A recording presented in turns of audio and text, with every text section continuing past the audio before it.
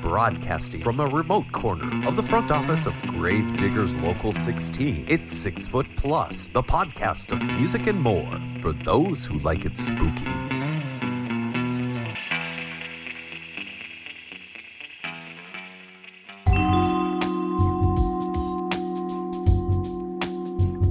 Hello, listener.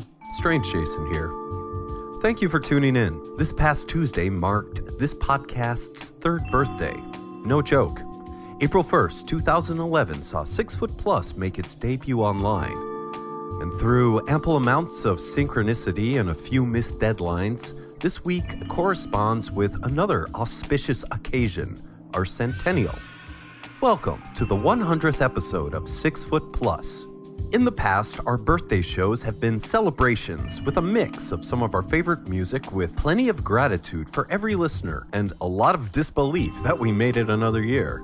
We blow out the candles, have a bit of cake, and continue on with business as usual. But here we are at episode 100, and it might just be time to take a look back as to what led us here. The origin of this show doesn't exactly start 3 years ago. I wouldn't even say it starts 6 years ago with the launch of Gravediggers Local 16. No, if I had to pinpoint it, that first spark that started it all would have had to happen about nearly 15 years ago, back on October 29th, 1999.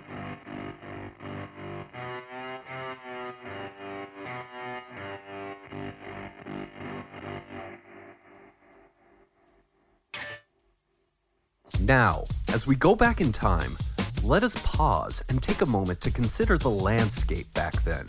There clearly was no such thing as a podcast. In fact, the proliferation of the MP3 hadn't reached its stride yet, and the internet was still relatively weak in terms of public bandwidth. In October of 1999, Napster was only a few months old. It would, of course, catch on like wildfire and quickly burn itself out, leaving a bevy of competitors in its wake. WinMX, Morpheus, LimeWire, Audio Galaxy. I remember them all. I remember how slow they were. If you wanted to download an album, it took all day. Right now, chances are you're listening to this on your phone. Perhaps you're streaming this on a wireless connection at speeds that obliterate what the setup was just 2 decades ago. That quote-unquote primitive world was the one that I grew up in. I'm glad it's far behind. I'm not saying that when the internet showed up, it suddenly became everything. But for myself and for a lot of my friends, the internet became incredibly important because there was very little else going on in our neighborhood. And excuse me, when I say neighborhood, I don't really mean neighborhood. It was more of the woods. Not so much the middle of nowhere, no. It would be more accurate to say that I was raised in upstate nowhere, where there was plenty of trees and not much else. No, if you didn't like camping, skiing, snowboarding, or playing outdoors in general, you were pretty much fucked. For entertainment and information, you had to rely on the old standbys, flipping through the channels to see what was on television, or by turning on the radio. Zombie wanting on the radio. Zombie wanting on the radio. Grab my skateboard and then cruising to the beach. And when I find the beds are hot, I want some punk rock and I want to smoke some weed. That is all I need. Zombie wanting on the radio.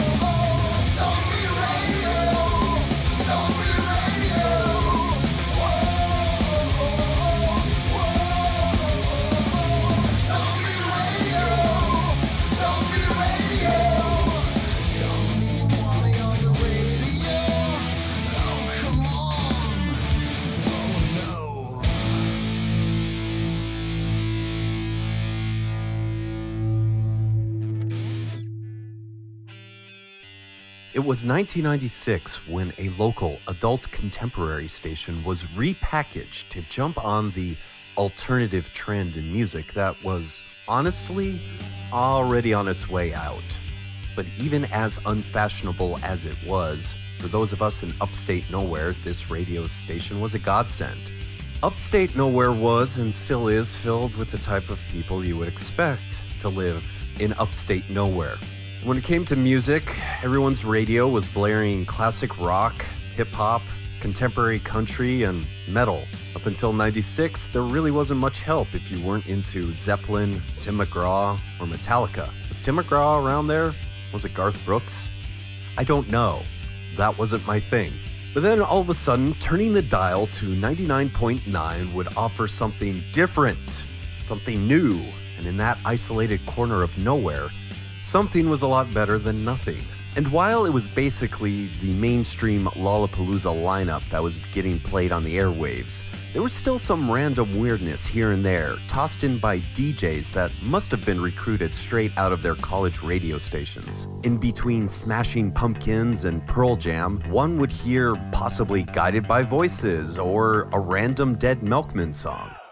I heard my first psychobilly bands on that station years before I even knew the term, though some might argue against the Amazing Royal Crowns and The Living End as being psycho. 99.9 would also get me into punk, even though I never knew it as such. These bands were punk bands, but they were sold to me as alternative. As an ignorant kid in upstate nowhere, I really didn't know what was what. If you asked me, I would never say that I was a punk during those years, but yet I always turned up the volume for those late-era bands like Bad Religion, even The Offspring, and hell, yeah, I'll cop to it, Green Day. And of course, those strange little mutants that were mixed in like the Suicide Machines, Face to Face, and that one Screeching Weasel song. I mean, hell, the first time I heard Holiday in Cambodia was on that radio station. And even though that stuff was practically mainstream, I was glad for it. Without it, I'd be much different than I am today. So when the time came to graduate high school and get the fuck out of upstate nowhere, I was leaving with an appreciation for the radio. So 2 weeks after moving into my dorm for the fall semester, I saw that the college had a radio station, and anyone who was interested in being a DJ could just sign on up. Well, one thing led to another, and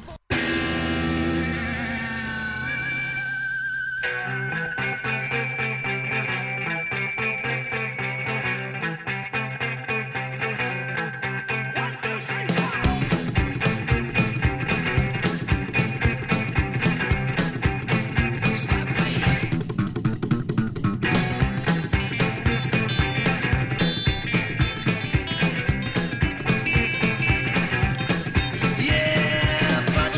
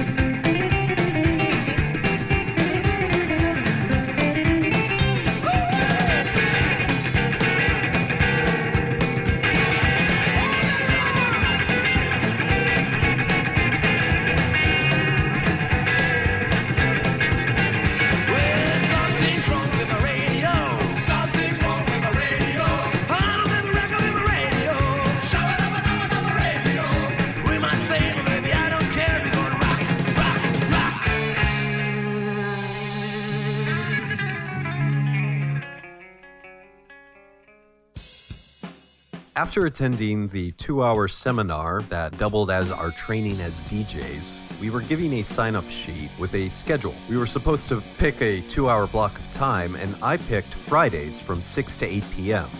It turned out that my block of time was the last for the week.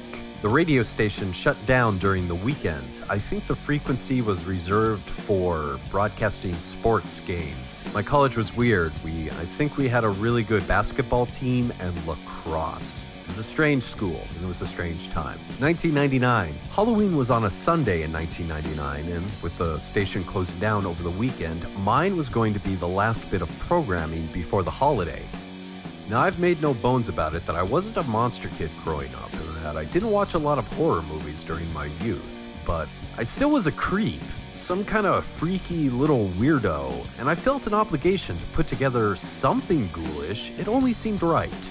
So I scoured the college radio library, which was this small room off to the left, full of shelves completely packed with CDs, but the type of CDs you'd find in the discount bin at a music store inside a mall that wasn't doing so well. But even if the station's library had a wild and diverse selection of music, the show I put together that night still would have been as spooky as a popcorn ball handed out to a disappointed trick-or-treater. You see, at that time in my life, I had a completely different concept of what qualified as quote-unquote horror music. My formative years were spent with classic rock, and the mainstream version is punk, known as alternative, so I made a lot of bad decisions. I had long hair and more Aerosmith albums than should have been legally sold to a minor. So my musical taste was not as refined as it is today. I'll be honest with you, I listened to a lot of crap. But back then, I was listening to a lot of lower quality crap. Years later, right before graduating college, I would chop off the hair and sell most of my CDs to a secondhand store for, I think I got maybe $20 for the whole lot. Back in 1999, scary music for me was, well, it was metal and goth. Satan, Marilyn Manson, Ministry, Sisters of Mercy. Oh man. Yeah, I had no idea about the Misfits, but unbeknownst to me at the time, I had actually heard the Misfits. Only because 99.9 had used 10 seconds of the song Halloween in the background of a commercial advertising a Halloween-themed ball being thrown by the station. Still, I tried my best. I looked throughout that small room, its shelves stocked to the brim with crap CDs, for any band that at least sounded like they might be scary. I can't remember most of what I listened to while making my picks. You see, back then, you had to check out the CDs and take it back to your room to your CD player. There was no MP3s, there was no ripping or downloading. This was all still advanced technology. I know that's boggling the mind considering you can get everything off of iTunes these days. We've come a long ways from the day that I filled up a backpack and hauled that crap back to my dorm room only to find out that most of the music I played was pretty horrible. I do remember, and I regret this, I passed over this one album. It was called Fun in the Dark, and the band's name seemed perfect. But when I listened to it, and I was expecting metal or goth music, but instead there was this high-pitched singer and these power guitars and songs that just weren't scary sounding. They were fun. They were sunny.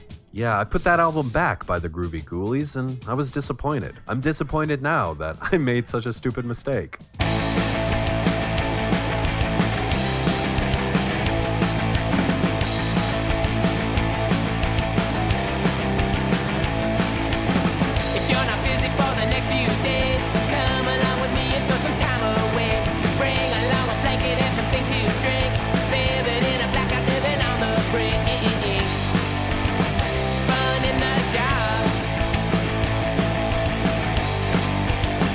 Fun in the dark.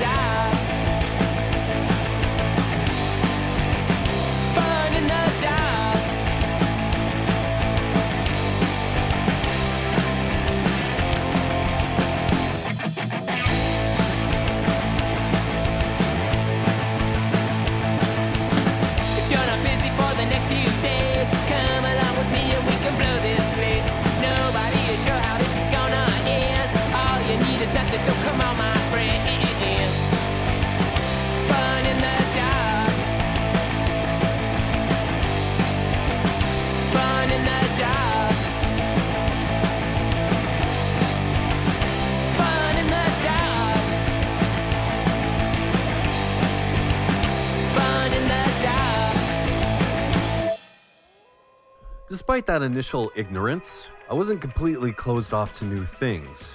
Though I passed over the groovy ghoulies, I picked up this album by a band called The Ghastly Ones. The song titles were appropriately spooky for Halloween, and when I listened to the CD for the first time, man, I had this huge smile on my face, ear to ear.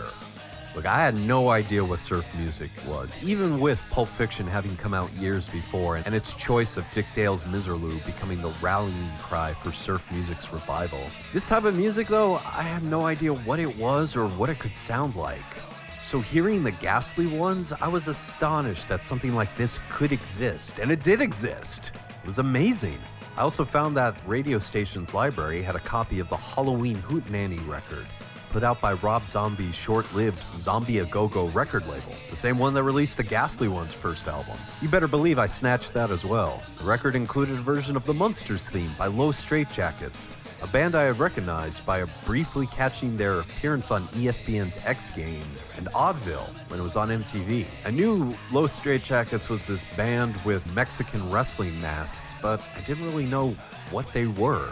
What they are, is awesome. So yeah, in a roundabout way, Rob Zombie got me into surf music.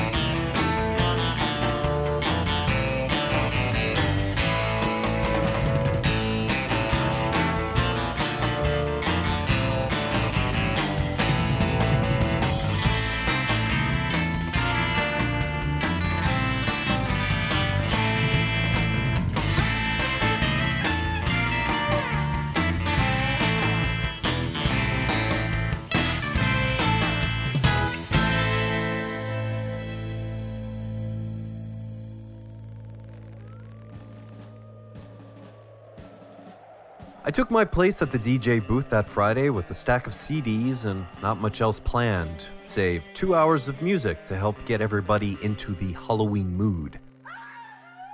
Up to that point, I'd been on the air for, I'd say about 6 weeks, and was starting to get comfortable in the booth. It had been fun doing the show, talking into the mic and playing make-believe, aping the radio personalities I had listened to back home. It was almost like I was a real DJ. 6 o'clock rolled around, and I put on Hangman Hang 10, and that was it. Happy Halloween. Now, I wish I could tell you all the music I played that night, but I can't remember it. Those minor details of the event have been lost. Like grains through the hourglass, so do pass these memories through the mind of Strange Jason, or I don't know, some blah blah blah. Though there is one very important detail I do remember, and that was the last band I played. So with it established that my tastes back then were more questionable than my questionable tastes are now, it should come to no surprise that I actually played this song. So during my search for music to play that night, I came across this CD with ridiculous cover art. It was this half-naked orange-skinned woman who was inside this dungeon, and she was stirring this witch's cauldron. Inside of it were these little goblins with jack-o'-lanterns for heads. It was the album Better Than Raw by Helloween. Not Halloween, Helloween. See what they did there? The music really wasn't what I liked, but I needed some filler for this show, and the band's name was clearly close enough to Halloween that I figured, what the hell? That, of course, meant I actually had to play a song by this band, and the most of the music on that album, well, I thought it sucked. I didn't want to sit through one of these long 5 to 6 minute songs of this weird, strange heavy metal, so I kind of just picked one of the shorter ones, and it was this track called Don't Spit on My Mind.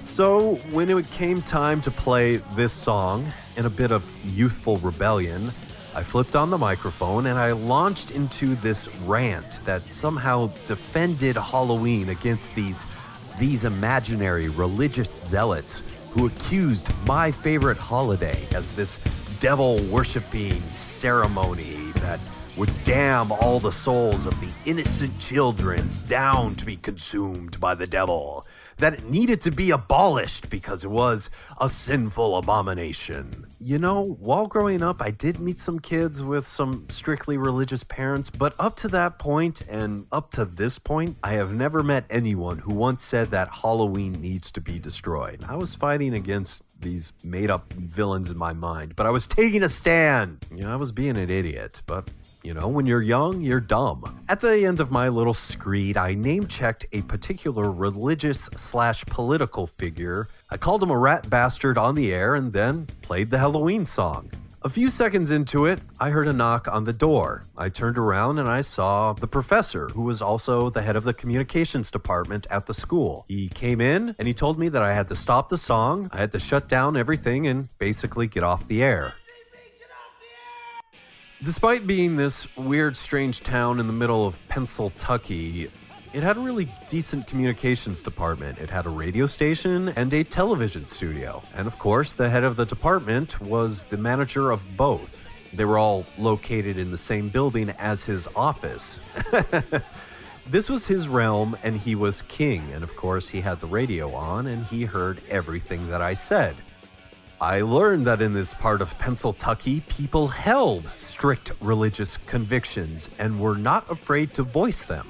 I would also learn that the year prior, the school had gotten into trouble when a student, after getting a parking ticket, went on the air and started saying, "Fuck the police," and "fuck this," and "fuck that." People complained. So this professor was scared. He was walking on eggshells that if there was another complaint filed with the university, it would lead to the radio station getting shut down. The king was protective of his kingdom. Despite the gumption that had led me into my rant protecting Halloween, I, at the core of it all, was a good kid, one who listened to adults when they told me what to do. I stopped the song, I said nothing, and went through the process that ended the broadcast day.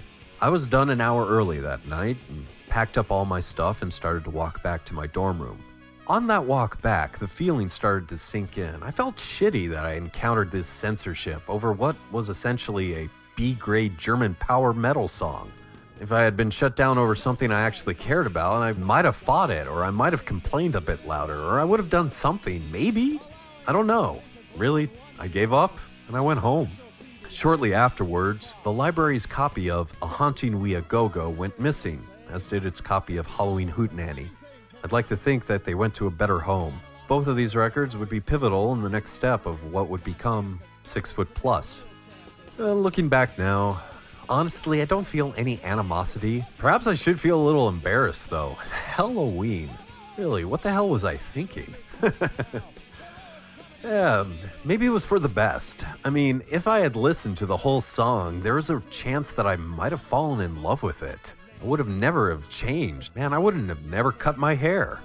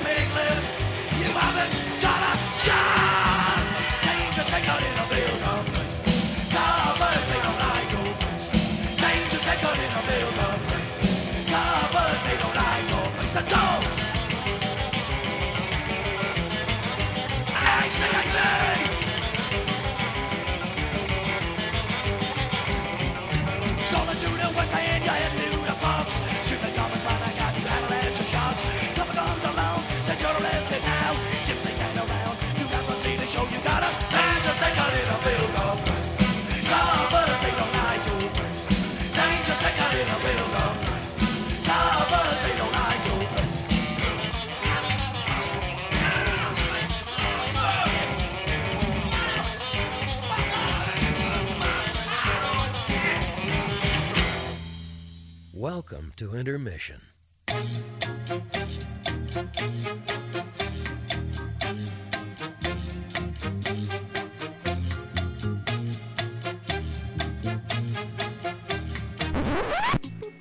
Good morning, Maniacs! Yes, that's right, it is I, your fiend, yours truly, Monster Matt Patterson, the man of 1,000 bad monster jokes, hailing all the way from Matsylvania. Hey-o, and hey-o to you, yes, you, way in the corner of the tomb. Maniacs, we are celebrating third year of 6 Foot Plus. Can you believe it? Who would have thunk it? Whoa. Let me open up with this. Happy birthday, 6 Foot Plus. It's time for cheer. Pick your favorite poison. Go on, gulp it down. Have a blast. Have no fear. A celebration of things that are spooky and some a little kooky. One thing that's troubling me, one that's got me in a quake, is if there will be enough birthday cake. I know how these things go. Why, they bump in the night. So continue on, 6 Foot Plus, for another 100 years, bringing the beast of all things to your listeners' ears. Yes, yes, yes. Happy birthday, 6 Foot Plus. And there's another birthday boy, a birthday fiend, Lon Chaney Sr. Yes, yes, yes. The man of 1,000 faces. Well, I, the man of 1,000 bad monster jokes, have written a few dedicated to that fiend. And I will share with you a couple right here. What is the Phantom of the Opera's favorite coffee drink? La la la la la la la la latte. He enjoys it so much that it makes him sing soy latte do. Oh, see what we did there, Maniacs? What kind of dog does the Phantom of the Opera have? A Candelabrador Retriever. What is the Phantom of the Opera's favorite disco song? everybody was kung fu fighting.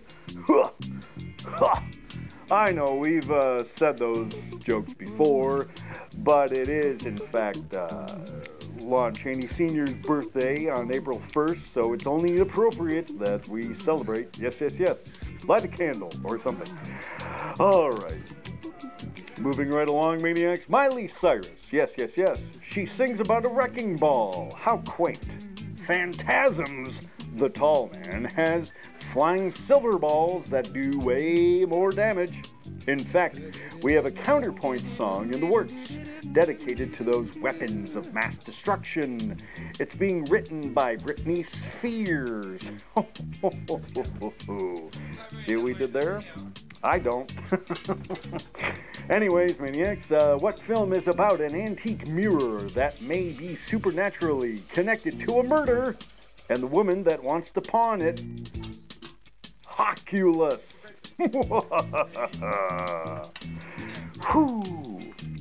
How do adult ghosts combat ectoplasmic dysfunction? They take the little boo pill. Woohoo! I watched this film with Robert De Niro, and in it, his character Travis blathered, babbled, and talked gibberish while working as a hack. It was called Taxi Dribble. Woohoo!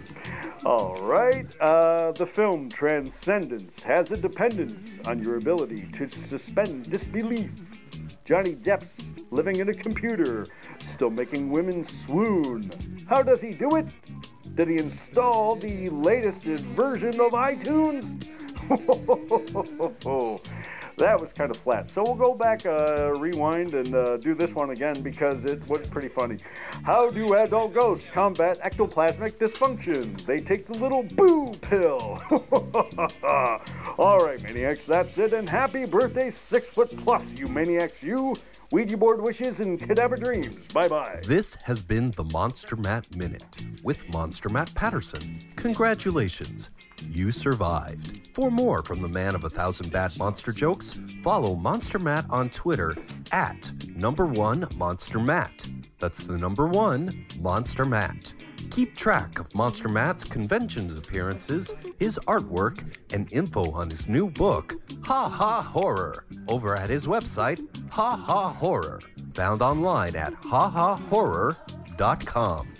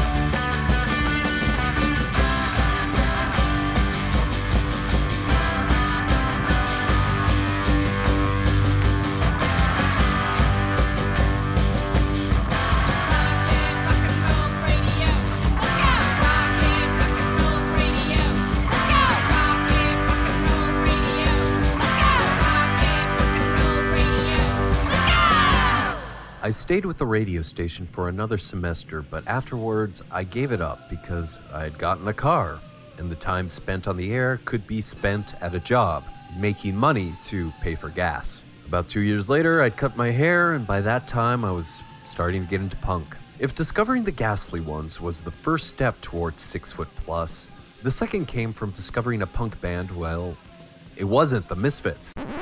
Don't get me wrong, I like the Misfits, but I don't like the Misfits the way that some people like Air. And I know people who have spiritual connections with the Misfits and their music. I wish I could say I had one as well, but I showed up late to that party. My real first exposure to the Misfits, outside of that 10-second background music of 99.9's Halloween commercial, was the college radio station's copy of Famous Monsters, the second Misfits album with Michael Graves singing. That, dear listener, was my first exposure to the Misfits. I know, right? So I guess it's not a big surprise that the Misfits aren't that punk band that kind of pushed me towards making this podcast. I would get into this band after college, and looking back, it's funny to think about this. As teenagers, me and my friends would sometimes venture out of upstate nowhere into small pockets of nearby civilization. Sometimes we'd take a ferry across the lake over to Burlington and visit the used record stores they had there. In this one place, I think it was called Disco Round before being revamped as Downtown Discs.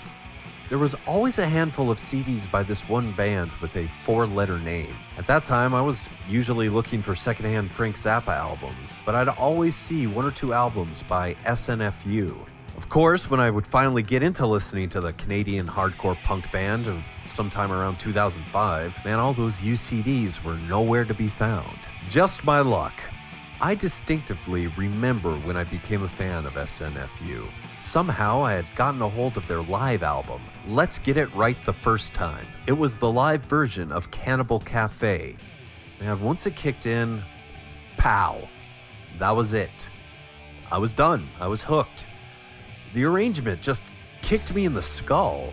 I mean, at first I thought it was a waltz. It was weird. It was beautiful. It was about eating people. God damn. By the time it was over, I was a confirmed fan. SNFU is not a horror punk band, but they always had a horror element to their music, and their most famous logo was that of a zombie rising up from beneath the ground. This was because of the lead singer and lyricist, Mr. Chai Pig's personal demented interest. There was the aforementioned Cannibal Cafe, the mall that eats people, My Lovely Little Frankenstein, Where Are My Legs? Even in their most recent album that came out last year, there was Donald the Dead. I enjoyed how a non-horror punk band could sing about these monsters, creatures, these killers. It was very similar to how the Ramones sang about the Texas Chainsaw Massacre on their first album. It's why the first song on 6 Foot Plus was not by a horror punk band. It was by The Freeze, so long ago. Another punk band that also did horror-themed songs without being horror punk.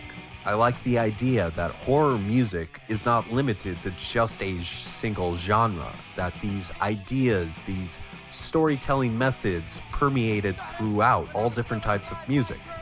Chai Pig had some issues, and to be honest, I wasn't really sure he was going to make it.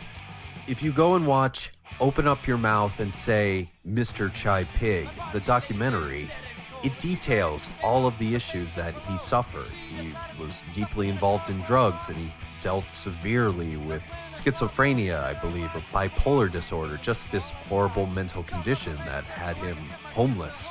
Thankfully, he's still alive, and he's still going. SNFU continues to tour to this day. It's a similar spirit of perseverance that has pushed us to reach 100 episodes, dear listener.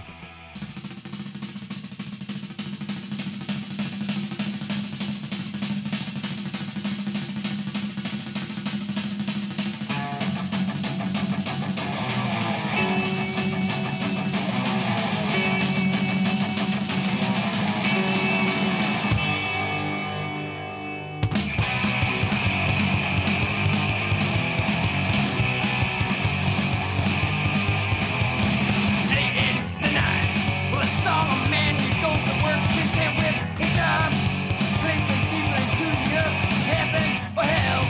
said that's one thing you can't decide.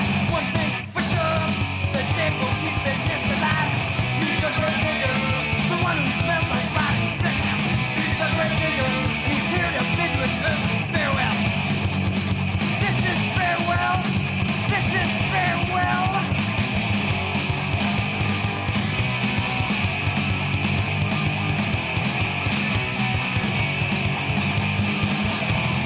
No sleep tonight.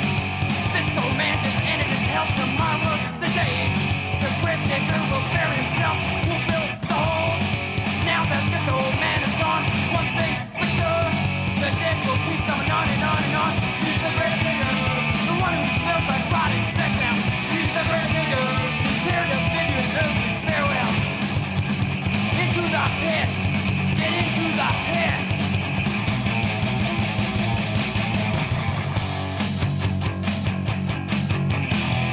Meet the grave digger. His icy touch will give you the fucking creeps.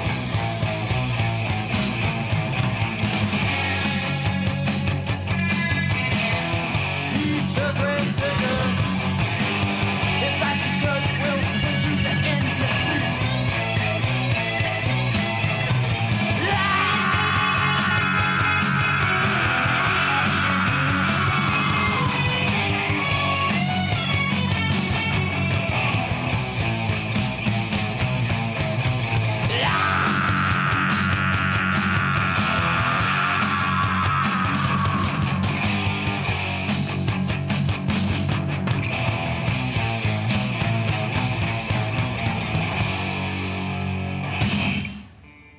So there were two events in 2005 that would lead to 6 Foot Plus. The first of which was discovering SNFU. The second was heading to New York City to see the Drop Dead Festival. Drop Dead is now strictly a European thing, but back then it was a bi-continental extravaganza. This was a 3-day festival of all the horror rock you could choke on. I went down specifically to see Geen and the Grave Robbers and the Phenomenauts, but I also caught, for the first time, the Young Werewolves, Lugosi's Morphine, and the Crimson Ghosts. I would later catch up on all the other bands that I missed. Missed out on Blitzkid, Memphis Morticians, Cult of the Psychic Fetus, Resurrects, and many more. They were all at Drop Dead that year. They kind of planted seeds, and a year later I reaped what I sow when I challenged myself to listening to nothing but horror music for the whole month of October. Weird John and I were talking then, and it was just kind of like a gentleman's wager. I don't think I made it, but with my research I did discover more bands that would eventually make up the pool of artists that have been featured here on 6 Foot Plus. Shortly afterwards, 2008, Gravediggers Local 16 went online. It was mainly a platform for Weird John's excellent mind about all things horror, strange, weirdness, whatever, but also a place for my warped opinions on whatever I happened to fancy that day. When we started GDL 16, there was really no thought of putting together a podcast or a radio show or anything of the like. We talked about music, we did our reviews, and that was that. Gravediggers Local 16 did contribute to 6 Foot Plus when it got me a quote-unquote job with another website. And that is the final event that kind of midwifed 6 Foot Plus into existence.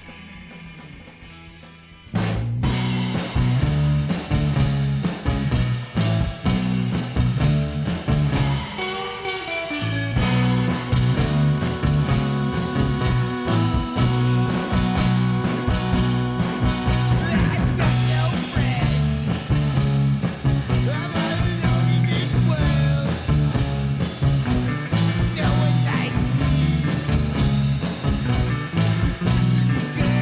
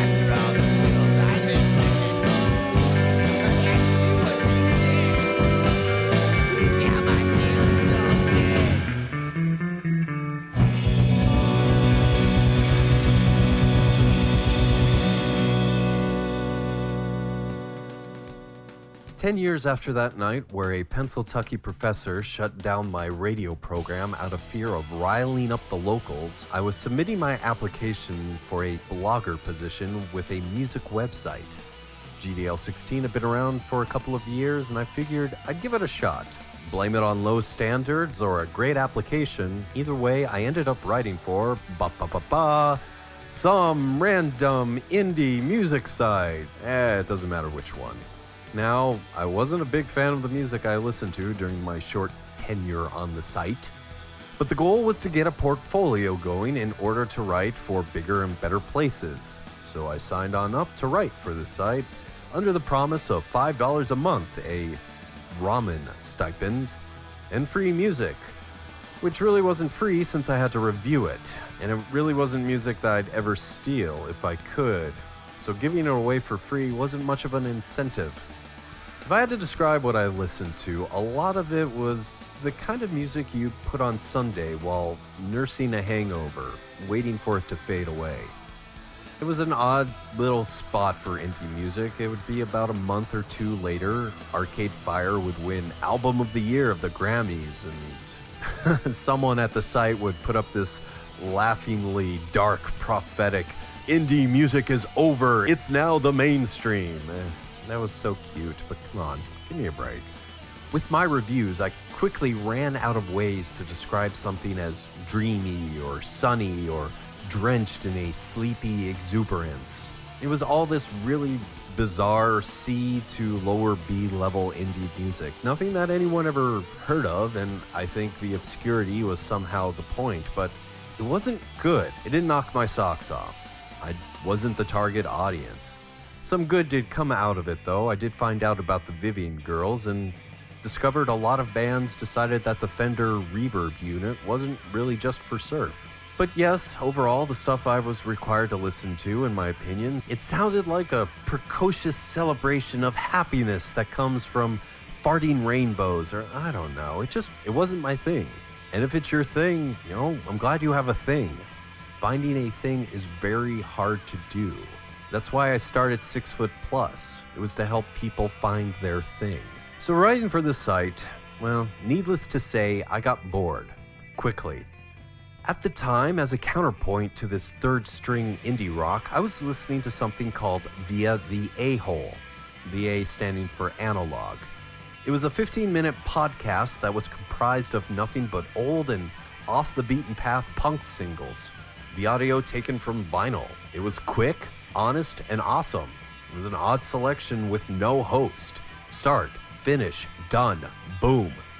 It was great. I miss it. It's not around anymore. But listening to it, it got me to thinking, why couldn't this indie website have its own show like Via the A-Hole? 15 minutes of all this music that keeps getting sent to us. People who didn't know about this site could find it via iTunes. Plus, it'd give me something to do besides just writing these reviews and repeating myself. I also thought, if I was going to do this indie music podcast, why not make a podcast for all the music that I liked? I asked around, I did my research, and I found a good microphone. I even offered to cover half of the cost of buying it. I would put the show together and we'd spotlight these bands. The owner of the website seemed keen on the idea, but he kept on dragging his feet, and I just got sick of waiting. So I quit. I placed the Amazon order, and that was that. I talked with a friend, we came up with the obtuse name of the show that you're currently listening to, 6 Foot Plus, and a month later, the first episode went up. April 1st, 2011, 6 Foot Plus made its debut. Featured the Ghastly Ones, Keen and the Grave Robbers, The Freeze. All these bands that I've been listening to ever since that October evening in 1999.